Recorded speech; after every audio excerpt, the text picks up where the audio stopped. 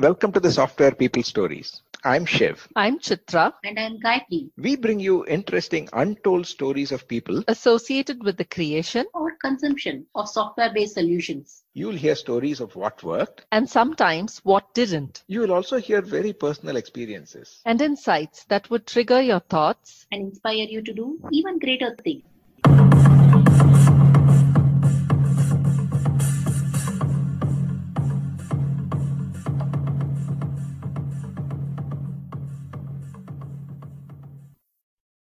Today, we are talking to Kripa Natarajan, who's a product management executive working across Informatica, IBM, Paxata, and Data Robot.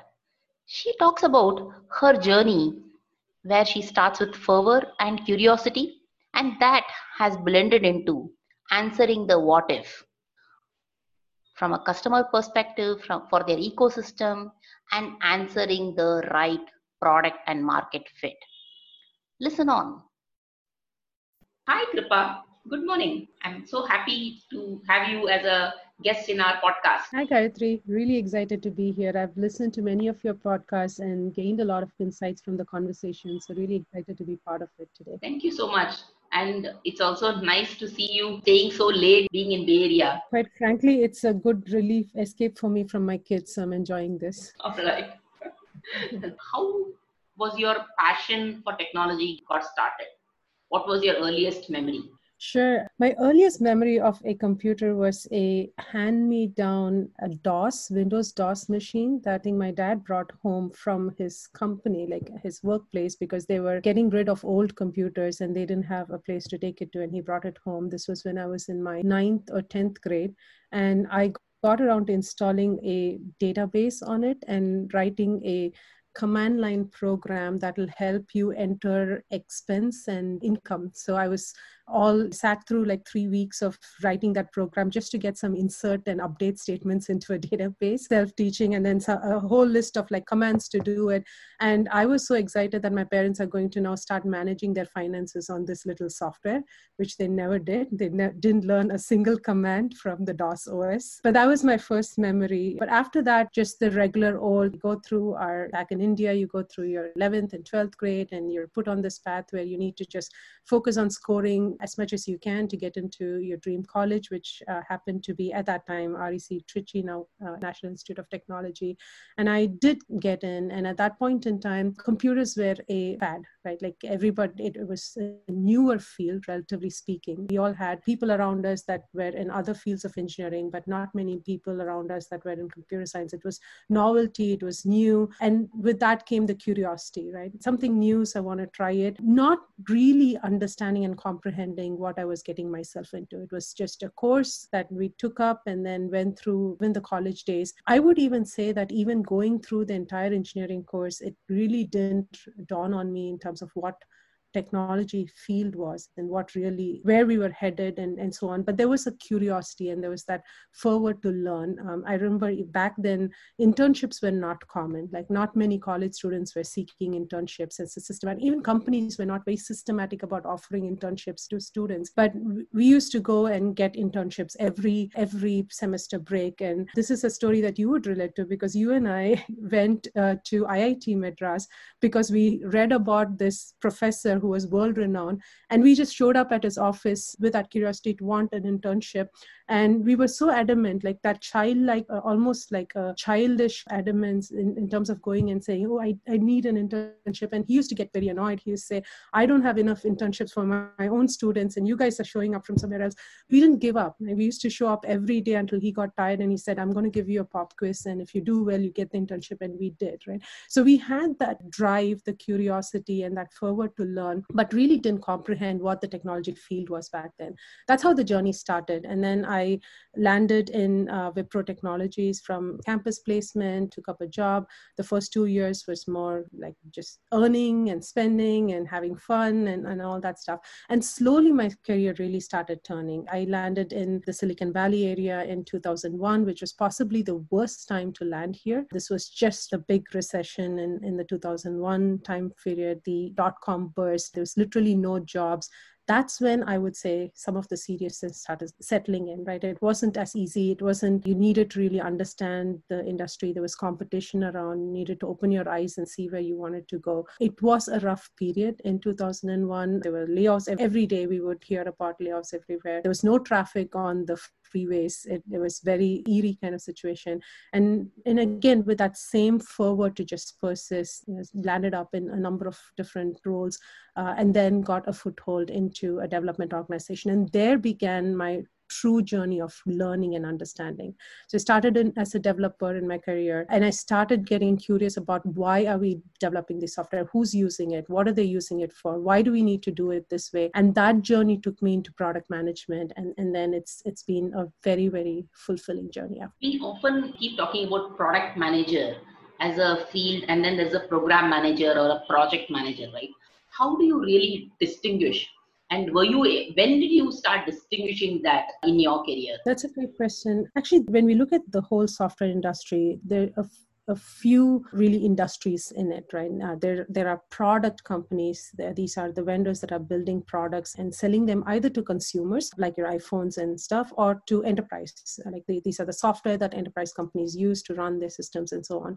And then there are the services organizations, and of course the IT arms of large companies and the large internet companies. In services organizations, typically there is a more prominent program management role, because you're trying to coordinate the requirements from a customer and get that executed in a timely fashion and deliver the expectations. In product organizations, the pivotal role really lies with product manager. So on a day-to-day basis, product management function is responsible for identifying really what is it that the market is craving for. What is the market need? What is the need and the niche that we're trying to fulfill? And then develop that into a product vision and strategy and translate that into the engineering arm, so you can actually build the product out and position it back into the market, working with product marketing and even sales organization to go back and position what the value of the product is and to push that forward. So the interesting thing to me about the role in product management is you literally are the CEO of the feature or the product or whatever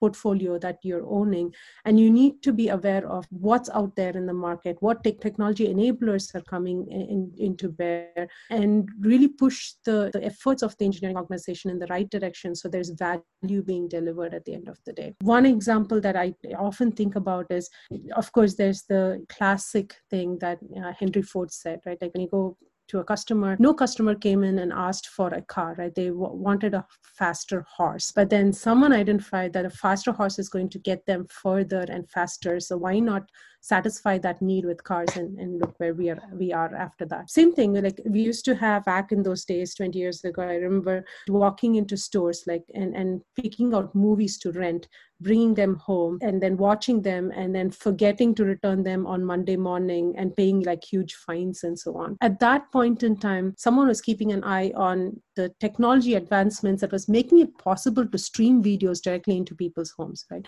So it was not a field that was directly related to movie rentals, but it was an enabler that enabled that field to be completely disrupted and have streaming video come in. So a true product innovator is looking at all of those enablers and identifying what is that crux of the problem you're solving and trying to put that into a plan, not just as a dream, but into a plan and execute and deliver on. Nicely put, Kripa.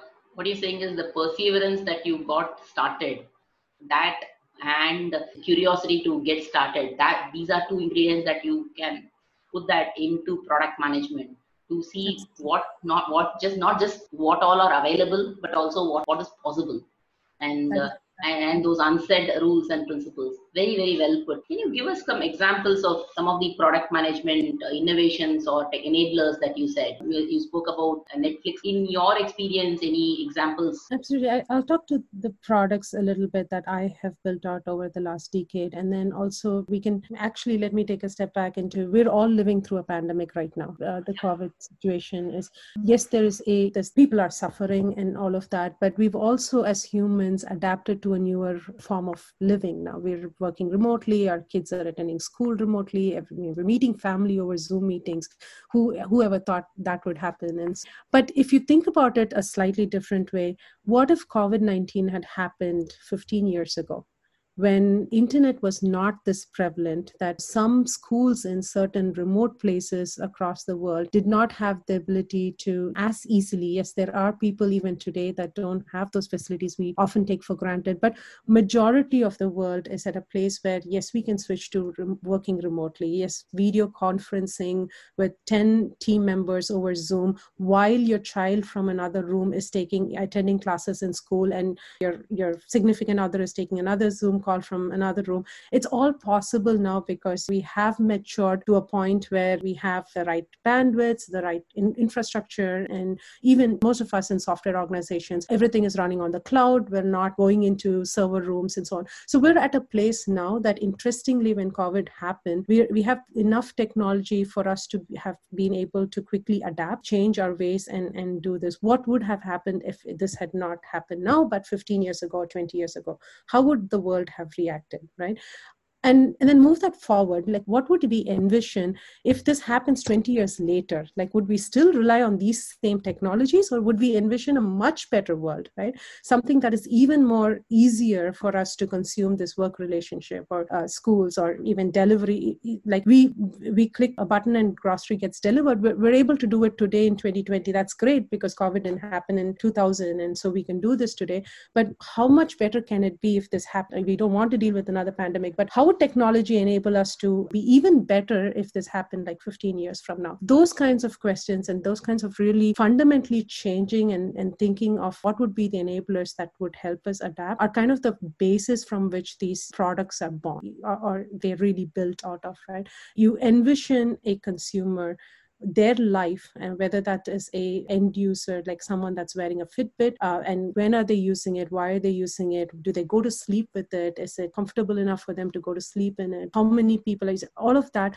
But also in the corporate world, and most of my career has been in building enterprise software where the consumer is not, a corporate situation. So is my product changing their day enough or their life enough in a way that they did something that they couldn't do without it, and they got their next promotion, or they were able to up-level their top line, or really cut back on their bottom line, and stuff like that. So those questions, when we start asking them and then envision who they are, this person that we're building the product for, envision not only what they need out of our product, but the rest of their life. 2 or 3 years ago, I think I was on a business trip and I was taking one of these ride-sharing app services, and I was listening to the radio or something, and an ad came on, and one of these ride-sharing companies had an ad on where they were targeting the drivers to be regular moms, right? Like you drop your child at school, and then you have your car, you can do a few rides and make some money on the side. And so they were speaking to this an audience where they said, oh, if you're a mom, but you could earn a few bucks on the side, which is very appealing because you have a large market to appeal to. And then I got on the ride sharing into the car, and I was chatting with the driver, and I asked them, do you get to know where you're going before I get into the car? I, as a customer, get into the car. And they said, no, until the customer gets in,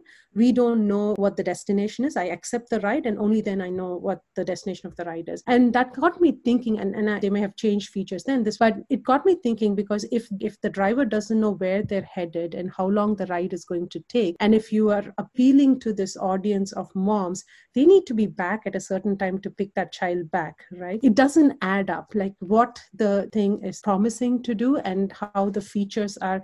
And as a product manager, to me, it was like, okay, you don't have a feature to know or set that you only want rides within 30 minutes or within a 15-mile radius. And then I just heard this ad that appealed to moms. How does this add up, right? So you need to fit your product into the rest of their life. They don't interact with each product in isolation. They have rest of life. So again, going back to your question, typically when products are envisioned and built, you want to get to the crux of the problem that you're trying to solve. You want to be able to look at that problem from a bigger picture, like who is it going to, and what is their life outside of this product? So, and how does it fit in? If it doesn't fit in, you don't have a fit. You just will not be able to be successful. And asking the right questions to be able to lead up to that, that's kind of where product manager really starts and should need to keep up. And it's not a one-time thing. Like every step of the way, you keep asking that question over and over again and build the product to those capabilities.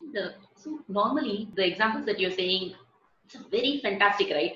What happens 20 years later? And further, if I have a B2C, if my business is catering to direct consumers, I may have some idea of what they are doing. The whole thing becomes a lot more harder when my target is an enterprise. And the enterprise also has different types of users, not just from a technology perspective, but also their daily life may be different.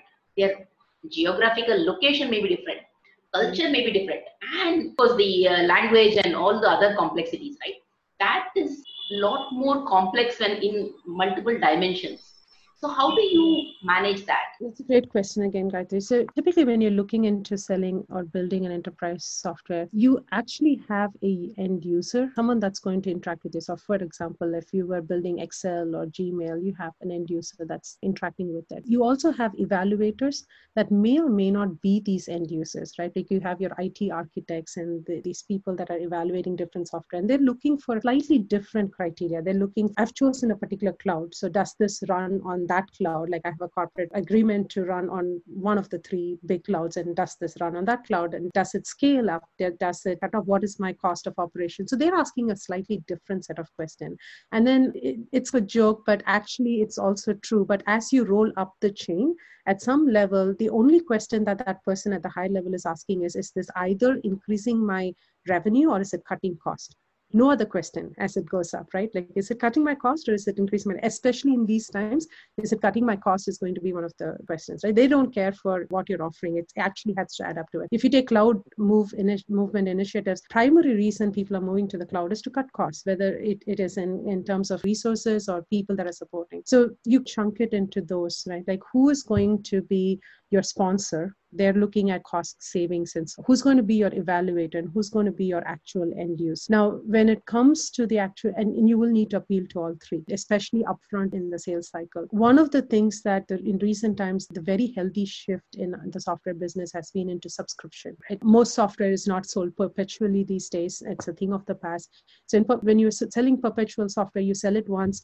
They are investing heavily upfront to buy the license as well as set up the infrastructure and buy the servers and set up the networking and set up the high availability and disaster recovery and everything. All that has been removed now. Like you're selling mostly cloud software and it's subscription. But what subscription forces you to do is you cannot just sell the value upfront once and then let go, because you will not get the renewal. If it's not being used, you will not get the renewal. If it's not being used, you have the data immediately available. And the first thing that will be shelved, because it's very easy to turn off subscription-based cloud software, customer's going to turn off. So it's forced this discipline that you have to have a continuous cycle of value that you're delivering at all these levels, whether it's the user that's consuming or it's the sponsor that was worrying about their cost or their revenue uptake. So that's kind of the unique part of about enterprise software, because in most end user software, and I'm broadly generalizing, of course, there are exceptions there, you are selling to the same person that is evaluating. Someone wants to buy an iPhone, they're going to be the user of it, right? But here you have a chain, you have different agendas, you have different evaluators, and you will need to appeal to all of them. At the end of the day, you also need to understand the ecosystem in which that enterprise software that you're selling is fitting in, right? The most of my last decade of my career has been in the data and analytics space, and I've had the privilege of leading 2 products that each have been recognized as visionaries by Gartner and Forrester. In all of those scenarios, when you're putting, let's say, an analytics software in place, or you're putting a data architecture in place, you're not isolated. Have to fit into the rest of what the customer has. Like they have a particular place from which they're bringing data. They have certain volumes. They have certain end systems that are processing. You have to fit that ecosystem. So understanding that broader ecosystem, understanding how your product fits in seamlessly, because you don't want them to have the overhead of maintaining this as a separate thing, and understanding this user in terms of ultimately whoever is using, because if they're using, as long as they're using, consumption-based subscription business will keep running, right? And the minute the user stops using, you'll be the first one to be cut off. So delivering that value for the user in terms of understanding what is it that they're trying to do. And the trend over the last many years, which has been very encouraging, is that it used to be that enterprise software was sold to a user that was expected to be technical. So you built a database, you're expecting a database administrator to be certified, to understand SQL, to write SQL queries. So they are trained and they have some higher level skill set. But over time, enterprise software has moved more towards the business user. So you want to give the same capability of being able to find some data to a business user who's looking for it without them knowing to SQL statements or write a query or anything like that. So a lot of those intelligence has to be built into the software that you're delivering. So the skill set of the user need not be very technical. They can focus on their business problem. So these are how you would look at the trend and the shift and move more towards appealing to this business user. Like, for example, if I'm a sales engineer and I want to know what my forecast is, I shouldn't be writing a SQL query. I should be able to go in and write a Google type query and get that answer. Earlier, it used to be that I have to walk over to my IT business analyst, tell them, hey, I want that forecast for this region in this month. And they would write a query. They will do it. They will give me back. And if I want to change it, I walk back to them. All that, like, remember the days of getting an IT ticket and service request and all that stuff. So again, back to your question, it's really about understanding that need of the user, the need of the evaluator, the need of the sponsor. You need to satisfy all of those agendas and making sure that the user is successful, especially in this age where it's consumption-based subscription. The minute you are not used, you are throwaway software. And it's very easy to replace these days as well, right? So understanding what that value added. And from a product management perspective, that means having constant communication with the customer. So you're not there to just sell and then walk away and then forget and move on. You have to understand and document the use cases where that customer is using. You have to bring your insights in. You should help them find other use cases for your product so they get more use out of it. So you are there every step of the journey and establishing that relationship and keenly listening to what's working for them versus not, and then incorporating that. You also saying very clearly, right? There are 3 levels of users at the enterprise space, and using data as a product manager to say, okay, when are they using it? When is my usage picking up or dropping? I use that as my for my future ethics and features to guide me. It is also very surprising, right? Earlier, if you build a software and if it is not working, it will stay in my data center for a very long time. But right now, using the fail fast scenario, it quickly can fail. And you say, okay, that's completely changed the paradigm of product managers. And that puts a lot more pressure on you as a person, right? How do you handle that? It's actually good and bad because yes, you're under that constant pressure because if you're not being used, it's very easy to replace. And cloud has enabled that too, right? Like earlier when you buy software, you're buying servers for it. And I remember those days when we used to do like yearly budgeting, like what am I going to buy? What products am I going to run? How many servers do I need? How many servers do I need for peak load? Right? And you used to invest heavily upfront in getting those servers, getting your data center ready. So it was not easy to switch, like you can't swap it out. But now the elasticity in the cloud, you don't need to pay upfront for capacity that you're not using and you're doing subscription. It's easy to swap things out. And also the overall mentality is, I don't want one monolithic thing doing my end-to-end process. I want to do best of breed of each of the capabilities and then put them together. And it's easy to do that through API integrations and software talking to each other and process automation. And so yes, it is very easy to replace and it's very easy to see value. You have the data points right there. You have the analytics right there, which actually puts, to your point, you rightly put it, there is a pressure on product, but that's a very healthy pressure, right?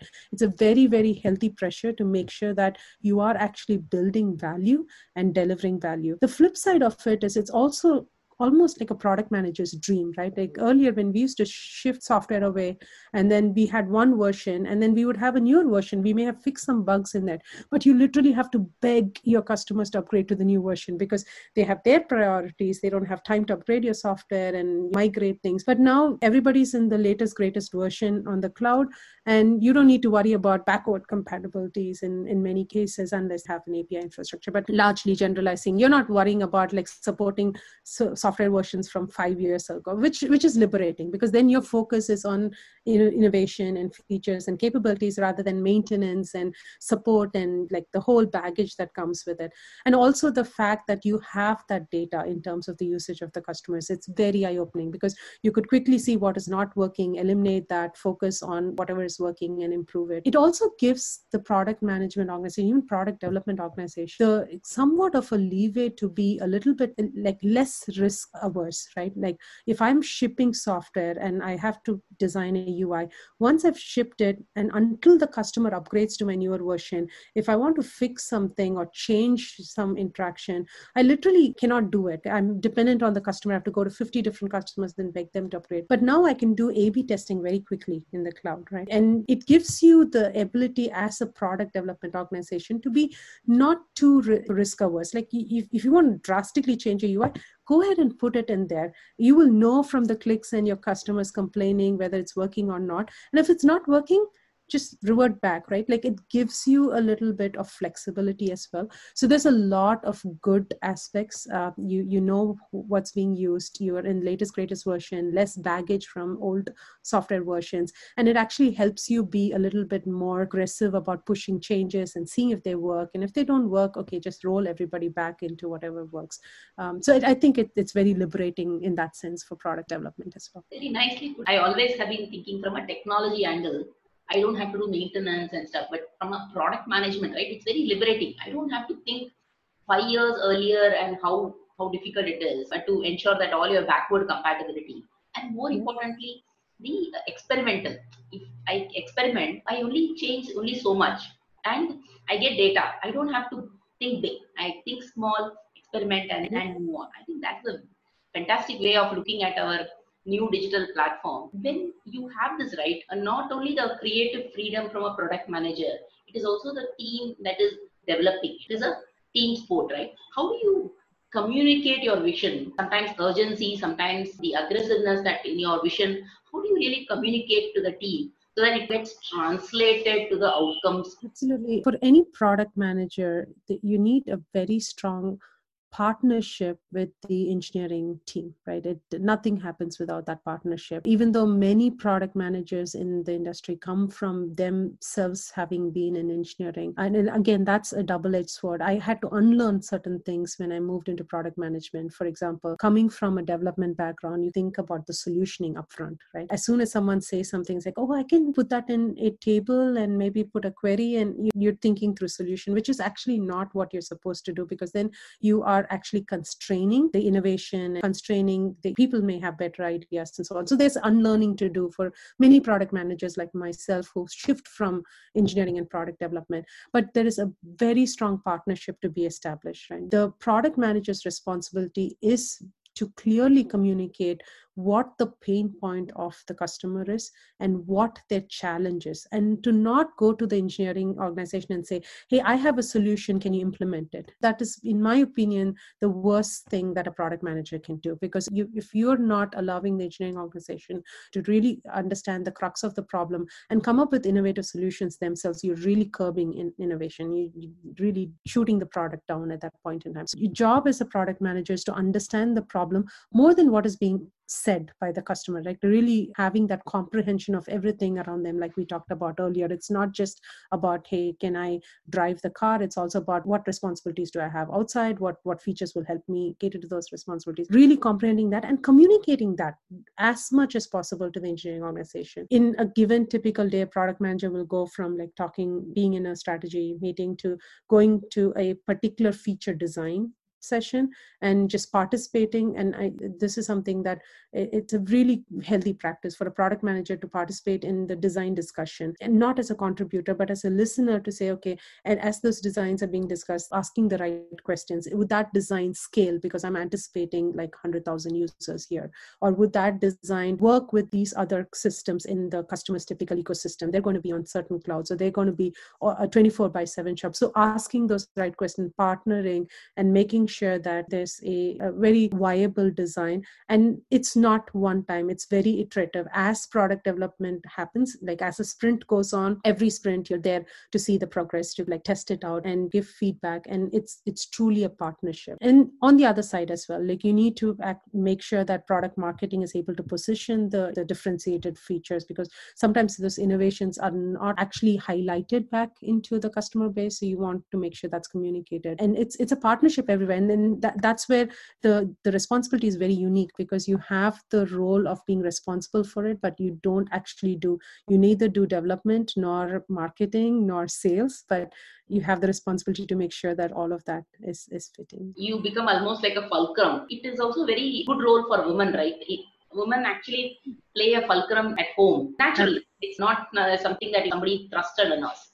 That also is like a fulcrum, and you stay in the center of everything. It's very naturally that will fall as a woman leader. I'm very happy to say that you're saying everything, while I'm not responsible for every little detail, but I need to ensure that everything is happening at the speed level. I am so glad you brought that up. It's something that, again, many of us are very passionate about, right? Like more women leaders, especially in very technical product management or leadership roles or product strategy roles.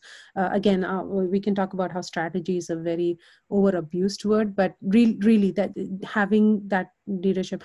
I would be very, very frank in saying that when I started in product management, there weren't as many even women CEOs, women sales executives, or women product leaders to look up to, right? But that's changed dramatically. It's changing very, very fast. I'm really, really proud of the generation that has been coming up after us, that's taking on, they don't see those differences, and they just taking on all of these challenges. And like you said, we're naturally good listeners. And again, I don't mean that men are not, but naturally over generations, we're trained to be good listeners. That's a very key, essential part of being in a product vision role, because you need to listen beyond what's being told to identify the crux of the problem. We're good multitaskers, right? And that's essential to a product management role. Like in a given day, you will go from a customer meeting to a exec meeting on the vision and strategy, to preparing a board deck on the progress of the product, to sitting down with an engineering team and discussing a particular feature into detail, to sitting down with the user experience team and brainstorming and whiteboarding what that user experience design should look like. And you'll go and take another call with a strategic customer, right? So multitasking is absolutely one of the core capabilities of product manager. And these are things that we've trained ourselves as women to do. And it's very, very handy. And I'm seeing a lot of great product leaders, from women leaders, that are being mentors, they're being inspirations for the generation that's after us. So happy you brought that up, because as an agile coach and evangelist, I also see very few women on the front, right? When there is a team of 14 people, I'll be the only woman. It sometimes takes you have to be that much taller, not in the physical sense, but in everything else sense, to say, okay, are you being heard? So that your teams are getting the right visibility as well as your flavor of coaching, right? I think we bring a different, unique flavor, and while I don't want to call it as a diversity and put it all under the rug, but every small movement brings that level of users are very different. So maybe you have multiple different users. Are we catering to them? Absolutely. Sorry, Gayatri, I didn't mean to interrupt you, but you brought an amazing point up, right? I remember like this probably was 15 years ago, even more than that. I was in early stage career. I was in engineering. I was part of this Women in Technology International organization. And I was part of a forum that was discussing, and there was this really great mentor that was talking to some of us that were emerging leaders there. And she said something that was very, very small and subtle, but it actually, if you think about it, is actually a much broader message. She said, if you're the only woman in a room and you're 15 other men, and there's a discussion going on, don't jump into being a note taker or someone that is taking down the next step, because we've had a history of women being, over many, many decades, being the organizing people or the person that takes notes and helps other people execute. And when you jump into that role, you get seen as that person. You then are so engrossed in organizing things that you're not actively participating in the brainstorming session. So she said, like, never jump in and volunteer to take notes in meetings. And I found that, like, that's so subtle. Like, it's so subtle, but it has such a deep connotation to it. And actually, in many situations, I've thought back of that minute and said, yes, if I had been, not that, you do need someone to take notes or someone to like capture everything. But at the same time, if that's just one person doing it, and if that happens to be branded as the woman in the room, then that woman is no longer seen as the active idea generator or the one that's really articulating. So subtle things like this are things we've picked up, and hopefully those are no longer challenges for the next generation of women coming up. I think that is changing subtly, right? Simple things like when I say taller, I use this concept of using my hands a lot so that I will appear, bigger than what I am already. You will see men automatically do it. It's not something that they are being taught or anything. So your actually presence is felt, quote unquote, right?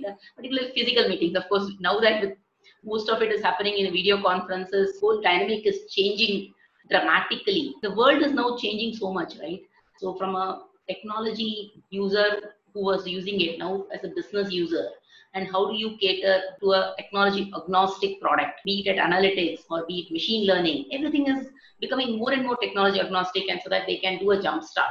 With that in view, how do you think, let's say 10 years, 15 years later, what are the technologies that are going to really propel? Absolutely. I think the general trend definitely, again, I don't want to jargonize this, but truly having inbuilt AI in any product that you're offering is going to be like almost table stakes, right? Like when you expect it in phones, you expect it in everyday things that you interact with, you expect it in your car, you expect it in all of these places, you're going to expect it in the enterprise world as well. We're actually living in, it's been a very interesting times, because in the last, I would say, decade or so, let's even take last 6-7 years, the average consumer, like a layman user in their real life, have more technology at their fingertips than the CEO of a company. It's so much easier for me to pick up my phone and say, ask a question and get a ready-made answer than it is for a CEO to say,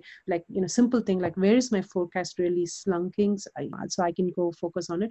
A CEO cannot just pick up something and ask a question and get an answer back, right? You have to go through layers of people that are putting spreadsheets still and things together to do it. So we're in this place where actually the corporate world does not have as much AI aided technology that we've gotten used to in our personal lives, and that gap is going to get bridged very, very heavily. We're talking about robotic process automation, we're talking about AI in everything, and this doesn't have to be even simple machine learning that can help tasks that human would do. Like if someone's looking at a dashboard, they're still making decisions from that dashboard, right? They're looking at a chart and they're saying, oh, if this means that if I'm looking at where COVID is going to spread, the human is still interpreting that and making decisions. Over time, I think those decisions would also get automated. That intelligence would also go into enabling those decisions to being made. It's been happening over the last decade. It's very much been happening, even in terms of the software that I've had the privilege of delivering. There used to be a time where you have to go to someone technical to ask your questions. And right now, a business user can use natural language to ask questions of the data, and they do start getting those answers back. So definitely the trend is going to be more inbuilt intelligence into the software and the technology touch points that the user has. So they have the ability to rely on more insights that are automatically created, and then use their time and efficiency as a human to actually solve larger problems or to focus on the business area and not worry about fumbling with data and technology and stuff like that. Definitely we're headed. Then we're seeing those trends, very, very clearly seeing those trends, both on the consumer side as well as on the enterprise. I think that is very insightful, right? Even today, if you look at large programs, while each team by itself, they will know how correctly courses are they going. But when we look at, say, a 600 people program, we don't have such functions or functionalities to say, okay, these 3 possibilities in terms of courses that are possible. We don't have those right now, which is very, very, very, very true. You only get it with a lot of significant investment and effort. So yes, you can put a team together to build those dashboards out to make, but you don't get it with like the ease with which you would in your phone ask the question and get it back, right? You don't have that fluidity and the ease, and that's something that we will shift towards, and we have to shift towards over. I know we are off time, so I have been enjoying this conversation from joining as a software engineer to a product engineer to a product manager and a product leader. I am loving this conversation. Is there any takeaways that you want to share with listeners? Yeah, I wouldn't call this so much of a takeaway, but I do want to share like a personal story that had guided my career, and I'm hoping that at least someone would benefit from that. When I graduated from my engineering and I was taking up my first job, my dad actually sat me down for a conversation. When I was growing up, we never sat down with parents for conversation. Never happened. Like they were busy and we were growing up. It's a different world, right? So it was very new for me that my dad would sit me down for a conversation. He's not a very vocal person, so he doesn't talk much, but he sat me down and he told me one thing that was very eye-opening for me at that time and still continues to be a guiding principle. He told me that when you're stepping into the world, when you're starting to work, there will be expectations placed on you, and if you deliver to those expectations and you do really well and meet those expectations, you're going to fail. And that, my eyes widened and said, why? Like I've grown up up until that point where you're expected to do well in your tests, you do well, you're expected to get into college, you're expected to get a campus placement, and you do that and you were considered okay, right? If you meet those expectations, you're considered to be good, you're a good student, good kid. But then when he told me that if you there will be expectations, if you meet those expectations, you do well in those expectations, you're going to fail, you're going to be left behind. If you do above and beyond those expectations, you go a step further and do better than what is being expected of you, you will survive in this race. You will continue to float around and you survive. The only way for you to succeed is to completely do something very much out of the box and think differently and innovate and think about those expectations, think about what else can be expected of you and go achieve that, right? That's how you would really succeed. Like if you meet expectation, you're failing. If you go above and beyond expectation, you're going to survive. And if you really push that envelope and really push yourself out and broaden that thinking and go beyond what is expected in a completely different way, then you're going to emerge a successful person. I've used that as a guide, and it meant something then. It definitely meant something more profound over the years as I matured as well, right? Like, and I'm pretty sure that that learning process will continue, and every 5 years or 10 years, that same thing means something different to me. But it's always been a guiding principle, whether it's the products that you're building, whether it's services that you're offering to customers as a software organization, or as an individual that's building your own career and identity. I think thinking differently and really not being satisfied with just doing marginally better than what is expected of you is definitely a great way of facing each challenge and emerging from it, and certainly has helped me. And I just wanted to park that because it's been a personal thing that has guided me in my career, and I'm hoping that it can help someone out there. Very well put. Knowing your father at least two decades back sharing that, it is pertinent today, right? Giving that as a decision tool for all of us to say, am I going above and beyond? Am I going out of the box? Extremely well put, and it's a excellent conversation, Kripa, and I'm so happy for having this. And thank you for your time. I really, really appreciate it. Thank you, Gayatri. It was so nice talking to you. I can't believe we spoke for 45 minutes. It just flew by. I really thank you for your time and the listeners' time. I totally enjoyed the conversation. I'm looking forward to following more of your podcasts.